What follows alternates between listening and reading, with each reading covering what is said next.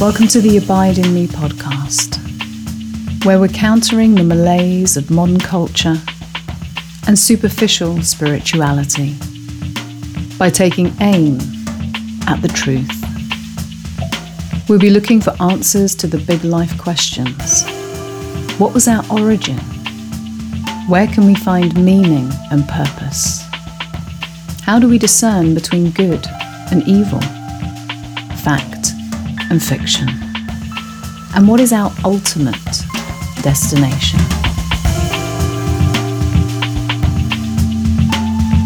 You can find more content on our YouTube channel, AIM Radio, or follow us on Instagram.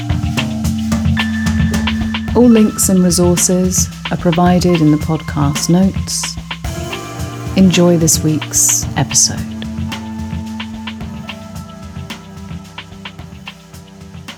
I'm going to talk about perennialism today, and I'm going to go out on a limb and say that most people who say that they are spiritual today subscribe to this worldview. It forms the basis of modern spirituality, the New Age. It formed the basis of theosophy. It was the belief system of author Aldous Huxley, who wrote Brave New World, and also Joseph Campbell, who wrote The Hero's Journey. It can be summed up with the idea that there are many paths to God. It doesn't really matter which one you choose, because essentially, in their essence, all religions are the same. There is a central knowledge and truth that permeates them all, and that different religions are just different cultural expressions of these perennial truths. And if we all understood this, that there was this underlying unity between all these schools of thought, then all of the division and the arguing and the wars and everything else would cease. It's certainly something that I used to believe in, because of course the focus is unity and love. It's looking for commonalities rather than thinking about all of the things that divide us. And so it's very, very appealing, because it makes us feel and seem very compassionate and tolerant and accepting of all different religions, of all different kinds of people, from all different kinds of backgrounds and belief systems. It allows us to believe that we can all reside in this mutual love, respect, and tolerance. That is the goal. That is the apex of the pyramid. That is the aim. The aim is love and unity and tolerance and acceptance and compassion. I'm going to play you a little clip from a Russell Brand video in a minute that he did, where he articulates it really well. And part of what he says is, spirituality is about oneness, and religiosity is about separation and division. And so today, if you say that you subscribe to a particular religion, whether it's Christianity, Islam, Buddhism, Hinduism, Sikhism, then you're put in the compartment of the religious. If only these religious people would stop fighting and get their act together and realize that all religions are essentially leading everyone to the same place, there would be world peace, or at least we'd get there a bit sooner. The problem is that all religions don't lead to the same place. They don't have the same goal. They don't really have the same starting point. There are certainly commonalities between them. Maybe the golden rule, treat other people as you would want to be treated.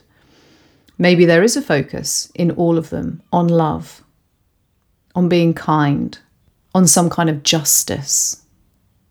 But they certainly don't lead to the same place. Nirvana is not heaven. Heaven is not a new heavens and a new earth. Justice is either doled out by a personal God, or justice is dealt with by an impersonal force of karma. And so even though it's really tempting to hold this kind of belief system that all religions are leading to the same place. Once you start to look at the different religions and what they are teaching, what they focus on, we can see that that simply isn't the case. What people who are perennialists will then do is dismiss the core teaching of each of the religions. And they'll say, no, those aren't the core teachings. The core teachings are about love and unity. That's what the core teachings are. These religions just don't know it because essentially they're human religions and they're kind of made up. And so they focus on what each different culture wants to focus on. So the perennialists themselves decide what the core of each of these religious traditions is. So it becomes very subjective. It becomes their version of each of these religions, and they get to choose which bits they want and which bits they don't. You can see this in the New Age. Even though the New Age is supposed to be bringing all religions together, there is a heavy focus on Hinduism and Buddhism and Eastern traditions. When they bring Jesus or Christianity or Christian teachings into the mix, they take out what they don't like. They make Jesus some kind of Gnostic teacher or Hindu guru, akin to the Buddha. In fact, actually probably teaching exactly the same thing that the Buddha taught, because they themselves want him to be that way. But that's not how we discern the truth. If there is a core of all of these religions, we need to find what it is truthfully, don't we? I mean, they say that it's love, but I could make a pretty good case that the core of all religions is actually the resurrection. I could say that the resurrection of Jesus is the truth because that's the core of Christianity. And I could say that Hinduism and Buddhism has shades of it. They couldn't quite get there, but they believe in reincarnation and rebirth. And of course, Muslims and Jews believe in a resurrection of everyone at the end of time. So really the core teaching of all of these major religions is the resurrection. But most people who say they're spiritual would not agree with that. But they will agree with the idea of unity and oneness. All is one. All is one. And coming along with that, there really isn't any good and evil. That's the teaching of non-duality. When you get out of this realm of the senses, okay, good and evil ceases to exist. Non-duality. It's just oneness. That is not a teaching of Christianity. That is not a teaching of Islam. That is not a teaching of Judaism. And so when you choose for yourself what the core of all of these religions is, you just make up your own religion and call it the truth. Well, people have been doing that for millennia. And so even though it sounds like a very modern and tolerant and accepting worldview, when you start to look into it, it's just another subjective worldview that makes people feel better. So I'm going to play this clip of Russell Brand. I've had criticisms of him before and other people who have claimed to be on what they would call a path of enlightenment through meditation, transcendental meditation, yoga, whatever. But when they actually look out into the world, you can tell that they have absolutely no discernment in terms of what's actually happening in reality. And I've said the same thing about people like Eckhart Tolle, another one who is claiming enlightenment to a higher degree than most of us. Yet when Russell Brand was questioning him about the World Economic Forum and their plans, like the Great Reset or the Green New Deal, he just said, no, there's no plan. There's no plan. These people are just stupid. Showing that he has absolutely no knowledge of what's going on in the world. He has no discernment. He even went as far to say that we don't need any more intelligence on the planet. We don't need any more intelligence. We just need to calm our minds. We just need peace. No, there's no nefarious plan. All these people at the World Economic Forum who talk constantly about what their plan is, no, that doesn't exist. And so often people who claim they're on a path to enlightenment because they're doing a lot of meditation and seeking out peace actually have no idea what's going on in the world.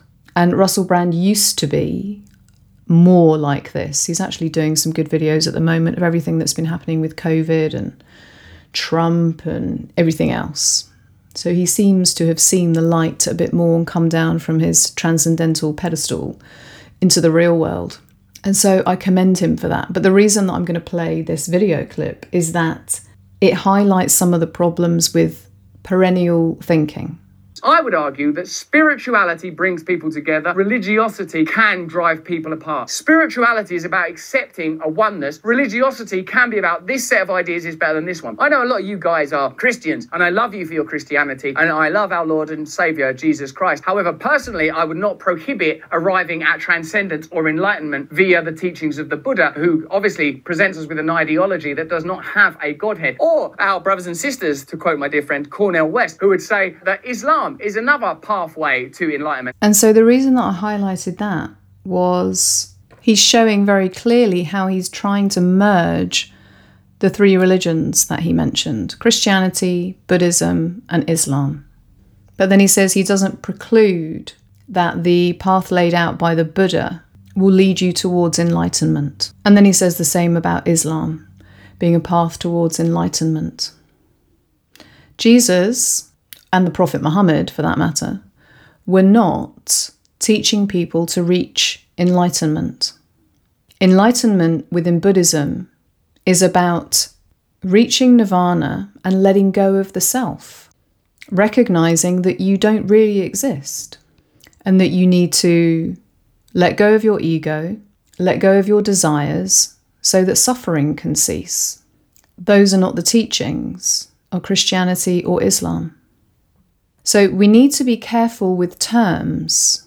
I've seen in some perennial literature that they will use the words salvation and enlightenment interchangeably. So maybe this is what Russell Brand's doing here. That he thinks that these words are interchangeable or they are synonymous, that salvation is the same as enlightenment, but it isn't.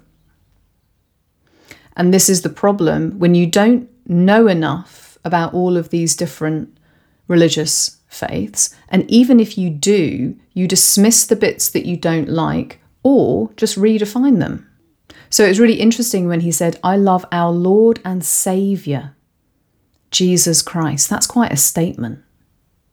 He also says earlier that he says the Lord's Prayer. Our Father who art in heaven, hallowed be thy name.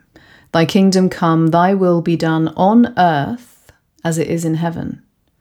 Give us this day our daily bread, and forgive us our trespasses, as we forgive those who trespass against us. And lead us not into temptation, but deliver us from the evil one. For thine is the kingdom, the power, and the glory forever and ever. Amen. And so the Lord's Prayer is the prayer that Jesus, the Lord, gave to his disciples. That's why it's called the Lord's Prayer. When they're asking him, what do we pray for? We don't know how to pray. He says, just pray this. Don't be like the hypocrites, heaping up lots of words. This is the prayer. And of course, who are we praying to? We're praying to our Father. And so what perennialists will want to do, and I think this is probably what Russell Brand is doing, is saying that our Father isn't the God of the Bible. Our Father is just something we say when we're pointing towards Brahman, which is the Hindu concept of God. Brahman and the God of the Bible are not the same. So I understand why people want to merge it all together. But by doing so, they rinse the meaning and the context of each of these particular schools of thought. There is no God, as he rightly pointed out, in Buddhism. And so how can all paths lead to the same place? And so I think it's a reaction to the certainty that comes with a lot of religious faiths that people will interpret as arrogance. They only really do this with Christianity, I have to say. You don't get many people saying about Buddhism, oh, these Buddhists, I mean, they're so arrogant that they think, the Four Noble Truths and the Eightfold Path are the only way to enlightenment. You only really get that kind of sentiment with Christianity. Who do these Christians think they are, that they've got it all sewn up? How arrogant. Because certainty is now frowned upon. People like to be agnostic, which is why this kind of perennial blending of traditions is seen by people to be more spiritual. Being agnostic and just focusing on love and unity and compassion and tolerance and acceptance is seen to be more spiritual. We're now on a higher plane of existence if we say all religions are basically the same at their core. And anyone who says any different is judgmental and arrogant and exclusive. All religions are exclusive. All religions are making truth claims, but so is perennialism. So is the New Age. The truth claim that they're making is that agnosticism is right. It's the right position to take. The other truth claim they're making is that all religions lead to the same place. And so even though it sounds inclusive, it actually isn't, because if you don't believe that, you're excluded. So anyone who's making a truth claim, even if it sounds inclusive, is by definition excluding people who don't believe that. But so this is why you have to be really careful to really listen to what people are saying. When someone claims that they love the Lord and Saviour, Jesus Christ, they're saying something very specific if they know what the Christian teaching is. The Christian teaching, well, let's start with this. Why is Christ Lord and Saviour? What did he do to earn that title, if you like? When he was on earth teaching, people mostly called him rabbi, which means teacher. So why is he Lord and Saviour? What does Lord mean? What does Saviour mean in Christianity? All of that is tied in with the resurrection. The resurrection, the bodily resurrection of Christ. Christ being the only begotten Son of God who incarnated into this realm, who was killed, who was resurrected bodily, and that particular action in the Christian faith made atonement for the sins of the world. Now, if you want to look at that kind of in a narrative sense or a mythical sense, or you want to think about the psychology of it, in other words, if you don't think that's a true historical event, then you can kind of merge it with rebirth, or maybe merge it with reincarnation some way and kind of go, oh yeah, they're all really talking about the same thing. But Jesus didn't teach anything about reincarnation, and he wasn't a Hindu mystic. In other words, the teaching of Christianity isn't that we are all divine, that we're all just sparks of divinity, that are having a human experience and that will all universally go back from whence we came. The very idea of an atonement for sins means that we've done something wrong that has separated us from God. That is pretty much non-existent in modern spirituality. The idea that we've done something wrong is actually offensive to a lot of people. And so when people talk about spirituality today, as Russell Brand said, they think about oneness. That's the first thing. He also listed some other attributes, things like service to others, kindness, love. He sort of mentioned transcendence. And then he says something along the lines of, listen, there are ways in which I behave, which I think are going to serve me better. So I'm not going to be selfish as much as I can. I'm going to focus on others. But I don't think that spirituality is about telling other people what to do. Because, of course, the worst thing you can do as someone who is spiritual these days is be judgmental. But if there is some kind of good way to behave, okay, some kind of Tao, some kind of way, then shouldn't we be sharing that with other people? I mean, not to be condemning people all the time, but if there's a way in which we should be behaving in order to be better people, wouldn't it be a good idea to share that with other people? So on the one hand, you accept the moral law, but then you say you don't want to push it on other people. Well, isn't that detrimental to them? Isn't that in fact not being kind if you don't want to correct people? This idea of how dare you tell other people what to do. This is very modern. This is very modern. I mean, we have laws, don't we? And so there are right ways to behave and wrong ways to behave. And that has been almost obliterated with what we have today, which is subjective morality. And so what he's saying is, my spirituality is my own. I'm going to do this myself. I'm going to do what I think is right. And I'm going to let you do the same. He's also someone that talks a lot about community and coming together. I mean, that's the whole idea of coexisting, isn't it? Coming together to work together. But you can't have both. You can't have a super sense of individuality in terms of your spirituality, and then at the same time talk about community. If you're living in a community, you need a set of shared values. And if some of the people in that community don't adhere to them, then they need to be called out and corrected. Otherwise, that community is going to fall apart. So you don't want to be judgmental and you don't want to tell other people what to do, but you do want to live in a community. But also you're very individualistic and you want to just have your own spirituality where you don't tell anyone what to do and you just focus on yourself. It's incoherent, is basically what I'm saying. And this lack of coherence is a problem within the New Age of modern spirituality and in any kind of system that tries to just bring together traditions that teach different things and have a completely different endpoint. And so enlightenment kind of gets rebranded as exhibiting the traits of compassion and acceptance and tolerance at all times. And it comes from a good place. It comes from the place of wanting to see the good in everyone and thinking, yeah, this person that's done this terrible thing, something terrible must have happened to them. And so I'm going to have compassion for that person because, of course, we've all done terrible things and we've all acted in ways that we regret. And so we always take the position of giving people the benefit of the doubt, first of all, and treating everyone essentially the same, which, of course, is being inclusive in modern parlance. But how can we treat everyone the same? This is this idea of universalism, which comes out of perennialism. It's also within certain branches of Christianity, which says that all people are going to be saved.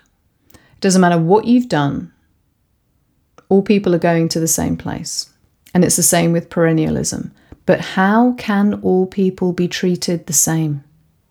There's an idea of judgment and justice in all of these traditions. As I said, it's either through karma or through the judgment of a god. There is a moral law within all of these traditions, which means some things are good, some things are evil. You can choose which path to take, but there's a definite differentiation. So if you've been on an evil path your whole life, doesn't matter what religion you are, shouldn't there be consequences? Don't all religions, in fact, teach that there will be consequences, whether you'll be born into a lower life form or a harsher life as a punishment for the way you've behaved in this life, or whether you will be judged and punished in a different way in Judaism, Islam, and Christianity? Christ, after all, is the judge. So how can we say we're universalists? It sounds nice, but when you start to think about it, is it really just and fair that we are completely inclusive? Or do we need some exclusivity? Should people who are child rapists be treated the same as people who are loving and good people and have tried their best? And it's a way of not having to judge, not having to think, not having to seem harsh with people. We don't like judgment, but we like justice. In fact, we crave justice and fairness. That's what all this talk about inclusivity and equity is about. We want justice, whether it's social justice or just justice for ourselves and our families. But we don't like judgment. But you can't have justice without judgment. Okay, you need to separate the wheat from the chaff, the sheep from the goats, the righteous from the unrighteous. That is a craving that we all have, that justice is done. So we can't be universalists. And this is a very common situation that we have these days, not just within spiritual circles, but in general. We like to have beliefs that make us feel good. It doesn't matter if they're incoherent. We don't care. We just want to feel good or sound good to other people or sound as if we're on a higher plane of existence. But not only are they incoherent, we don't even live them out. We don't even act as if we believe these things in the world. And so even though it sounds nice to be a universalist and to focus only on love and compassion and tolerance and inclusivity, when you get down to it, none of us actually believe that. None of us really believe that. And so if you're having a discussion, actually this happened quite recently with Russell Brand and Jordan Peterson. When you're having a discussion about a difficult topic, the trump card that you can always play, which is the card that Russell Brand tried to play with Jordan Peterson when they were talking about some of the trans issues, the trump card is always, why can't you be more compassionate? Why are you annoyed about this? Why are you angry about this? Why are you getting upset about this? Why can't you see it from other people's point of view? Why aren't you more tolerant? And in this day and age, that trumps any kind of argument, because what you're doing is making the other person seem cruel and judgmental, almost in an arbitrary sense. You've gone from discussing the topic and the facts about whatever topic you're talking about, and you've moved it into the realm of emotion by saying, why can't you just be more compassionate? And it's the trump card. People do it all the time when they're losing an argument. So there's nothing wrong with being angry and upset and outraged about some of the things that are happening in the world. And obviously different subjects are going to get different people going. And there's nothing wrong with being judgmental. In fact, we need to be judgmental. We need to have discernment. And we need to see through these kinds of tactics where people try and take the argument into the emotional realm. Oh, well, I guess I'm just more forgiving than you are. Okay. Is that true? Often when people say that, and I look at their lives, I know very well that they are preaching and not practicing. It's too easy to accuse other people of not being forgiving, of not being inclusive, of not being compassionate, of not being tolerant, of not being loving enough, or understanding enough, or empathetic enough. It's very easy to use these terms to win an argument, to make other people feel bad so they back down from their position. But we need the discernment to see through these tactics, because some of the things that are happening in the world are incredibly evil and incredibly serious, and we need to be able to talk about them. And we need to allow people who are upset about them to also express those emotions if they so choose. So if Jordan Peterson is angry with the trans agenda being pushed onto children, then fair enough in my book. And equally, if Russell Brand is angry about the corporate takeover that appears to be happening, this massive transfer of wealth that happened through COVID, fair enough. I don't expect people to sit there and say to him, hey, listen, Russell, there's two sides to every story and you really need to be more compassionate about all these people that work in these corporations, okay? We understand why he's angry about that, and I understand why Jordan Peterson gets a bit het up about children being persuaded to change their sex by adults who essentially are just trying to make money out of them. So we can all play the trump card of you need to be more compassionate, you need to be more loving, but it doesn't help us get to the truth.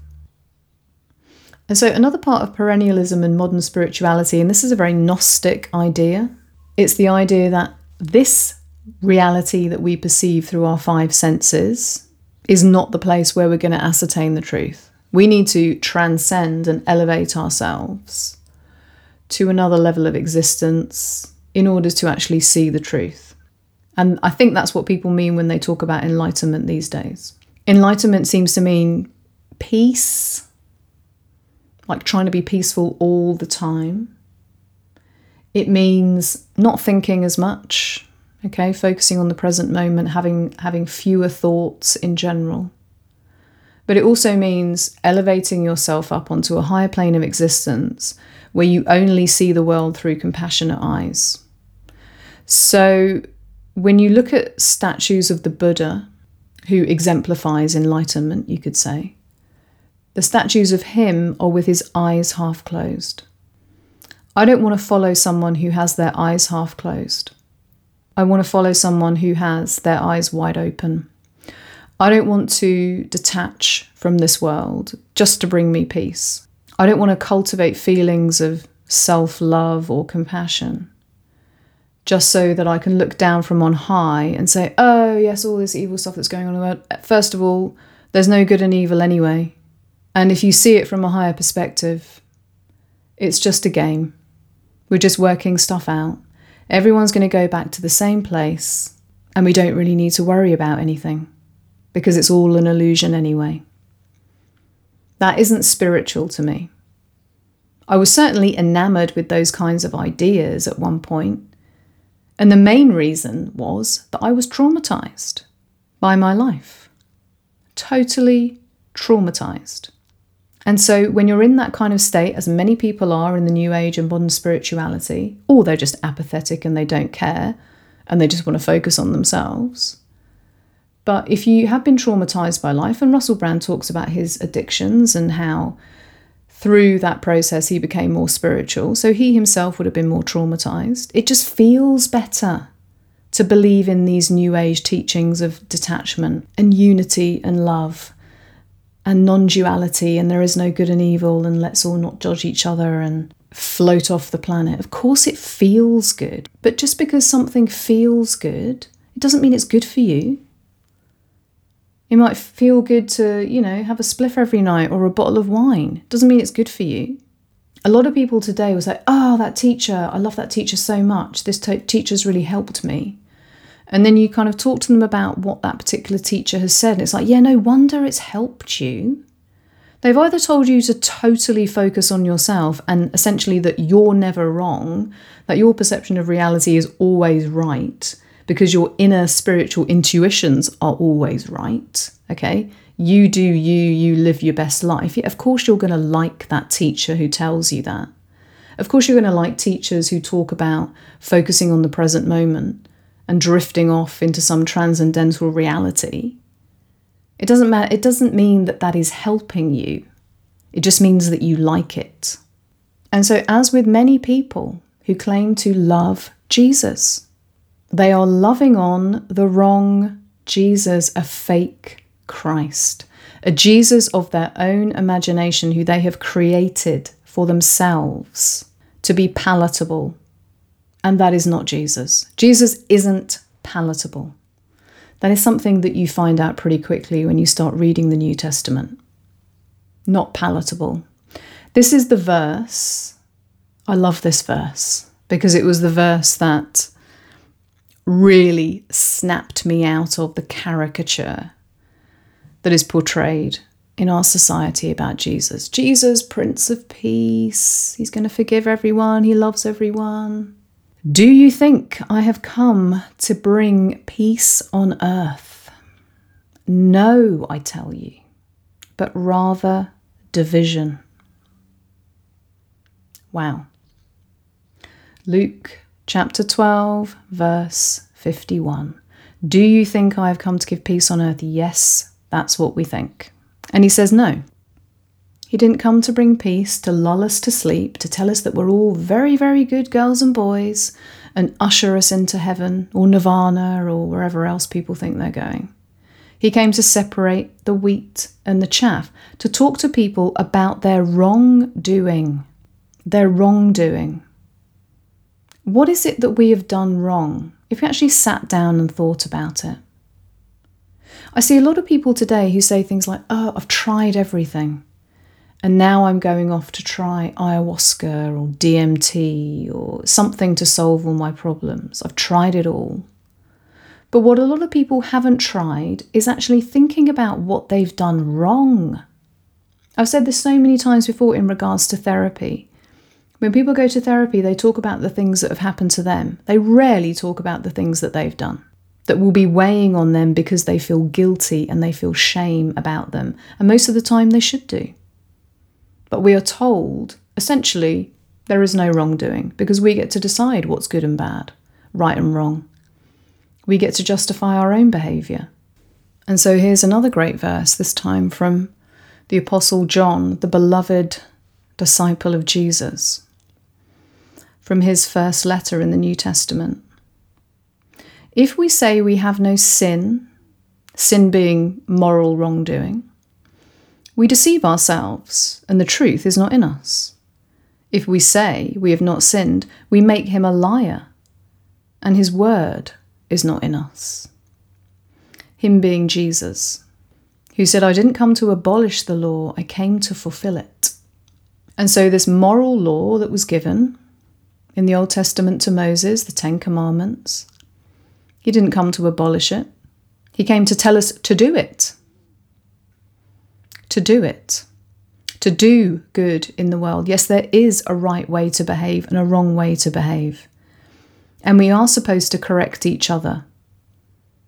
Not because we are self-righteous, but because we know that we've been made in a certain way and that when we do good, we actually feel better.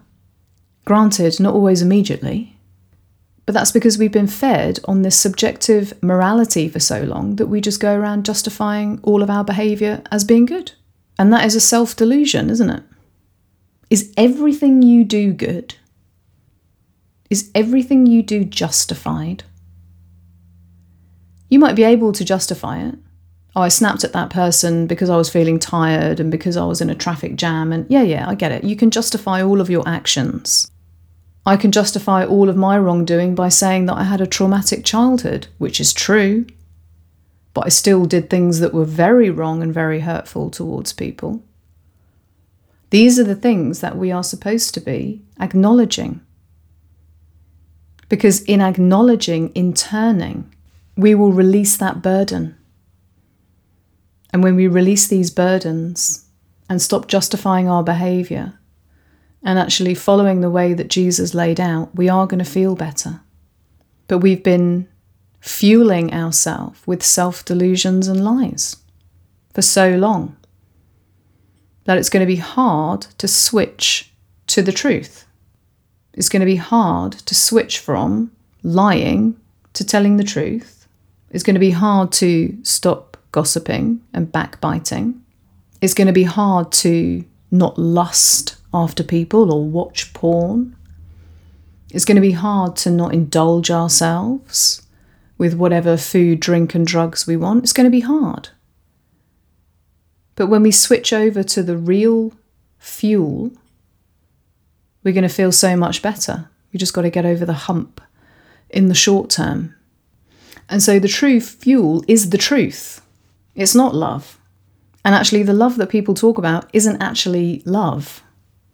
It's acceptance, compassion, and tolerance. That's not love. When we love our children, we discipline them. Sometimes we have to be cruel to be kind. We have to put guardrails up. We certainly don't tolerate their behaviour all the time just to be compassionate. So the idea of love has even been watered down to be a kind of warm, fuzzy feeling. That's not love. And so the teachings that Jesus gave, which you can read in the New Testament, and also the letters of the apostles, are so true that we can actually feed on them.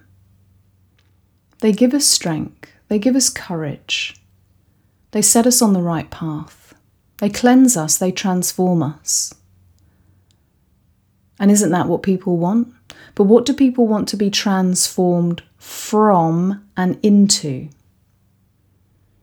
If we're saying in modern spirituality there's nothing really wrong with us, what do we want to be transformed into? Do we want to be a better person? What does that mean? I want to be more spiritual. What does that mean? And so we need to really, really think about, what are we doing with all this spirituality? Because when we use words like transformation and oneness and unity and love, we're not really saying anything. We need to start by truly taking stock of who we are. Not pretending that we're perfect or we've done nothing wrong. Because if we can't even do that, then all we're going to be doing is masking all of our problems, all of our issues, all of our moral wrongdoing or sin. We're just going to be masking it. And that's not true transformation. It's the truth that sets you free. Not self-delusion, indulgence, and lies. The truth. Being able to judge for yourself what the truth is about yourself. That is very difficult, by the way. That is very difficult to see ourselves clearly. So sometimes we do need help from other people with that part. But if we can't see ourselves clearly, it's going to be very difficult for us to change. And I think one of the reasons why people today find, certainly the caricature of Christianity, so off-putting, is that we don't understand this idea of sacrifice anymore. I mean, first of all, we don't think we've done anything wrong, and how dare you even judge me and tell me that I have, but also the idea of sacrifice as a way of cleansing and purifying us. And so the idea in the Old Testament, and not just with the Jews, but in general, if you are worshipping gods, you're giving them offerings, you're sacrificing something to appease them with the pagan gods who are very capricious, but with God to atone for sin, making a sacrifice to atone for sin. And so that was so much part of their worldview that they would have completely understood Jesus's sacrifice. No greater love is there than this, that someone lay down his life for his friends. And that's what Jesus did. That's what he said to his disciples before he went off to be crucified. No greater love is there than this, than someone lay down his life for his friends. That's what Jesus did. He was the sacrifice. But because we don't understand this process of sacrifice, it just seems completely incomprehensible to our modern minds. And it seems incomprehensible to us that we have to pay a price for our moral wrongdoing, a price for our sin. But that's what the sacrifices were all about, paying a price. Now, we might understand it today when we think about criminals who do something wrong and then they get sent to prison and they're paying the price in that way. They've had to sacrifice part of their life and their time and their freedom. But we don't really relate that to ourselves in a spiritual sense, because within the spiritual world now, these concepts aren't even there. They're not even there. And if you have a spirituality that leaves out sin, that leaves out sacrifice, that leaves out this need for forgiveness for the things that you've done wrong, or paying the price, paying the penalty for what you've done wrong, then you have a spirituality that is nothing like the teachings of Christ, nor the teachings of the Old Testament, in other words, the Jewish scriptures, nor the teachings of Islam. And so they can't be merged into this universalism. And so if you don't think you need to be forgiven, then you won't understand Christ's sacrifice. It won't make any sense to you. And you won't believe you need to be forgiven if you don't think you've done anything wrong. And this is why modern spirituality in its current form is so dangerous. Because it leads people actually off the true transformational path, which is acknowledging when you've done something wrong. That's what repentance is. Acknowledging you've done something wrong, asking for forgiveness from God, who will then purify you and cleanse you and transform you. But if you don't think you've done anything wrong, you're never going to go through that process, and you're going to get trapped in this place of pride, essentially, and putting on more and more and more spiritual masks, being more and more and more divorced from the reality of who you are. You'll be living in self-deception. And so you cannot distort the truth and stay sane And distorting the truth can be the truth about yourself or the truth about the world. Even though it's nice to believe things that aren't true about yourself and the world, if you continue to distort the truth, you will not remain sane. And of course, there are degrees of that. Insanity means extreme unreasonableness. If you look it up, extreme unreasonableness. Can we see that in society today? People who are extremely unreasonable, where we are being told to believe things that are extremely unreasonable. And if you buy into those things, you will not remain sane. This is why we focus on the truth over love, or certainly feelings of love. Yes, love can heal us. It can be a healing balm when we are loved. And certainly the truest love you're ever going to feel is from God. But the truth is going to keep you sane. And in order to see the truth, we need discernment, we need judgment. We can't just buy into these extremely unreasonable ideas that are being pushed in our society today. We might like them. They might sound very inclusive, but they are not actually true. Truth is not subjective. That's just your opinion. That's just your opinion. When people say my truth, it means my opinion, but that is not the truth. And so once we understand that God is a God of justice as well as love, then we understand more Jesus' sacrifice. Jesus gave his life up freely, and Jesus was the incarnation of God. So you can say God gave up his life freely to pay the price for our wrongdoing. That's the definition of love, is it not? And so all of these ideas about the incarnation, the Trinity, Father, Son, and Holy Spirit, three distinct persons in one being, the idea of Jesus' sacrifice for us, the atonement, paying the price, redeeming us, paying the debt, all of these ideas on the outset are difficult to understand because we're so divorced from them now. But they're actually coherent, which is what we're aiming for. Coherence in our ideas, not just good feelings. So it's okay to be exclusive. We're all exclusive in some ways. All religions are exclusive. They believe that their way is the way. The answer to having all of these different religions is not to just try and do a mega mix and pick and choose which bits we like to formulate the ultimate feel-good religion for ourselves. The aim is to look at each of them, what they say, and discern whether it's true or not. We can do that. We're intelligent. We have reason, rationality. We also do have spiritual intuitions, and we can also test these teachings in our own lives. Are the teachings of Buddhism true? Are they going to lead us in the right way? Are they going to transform us?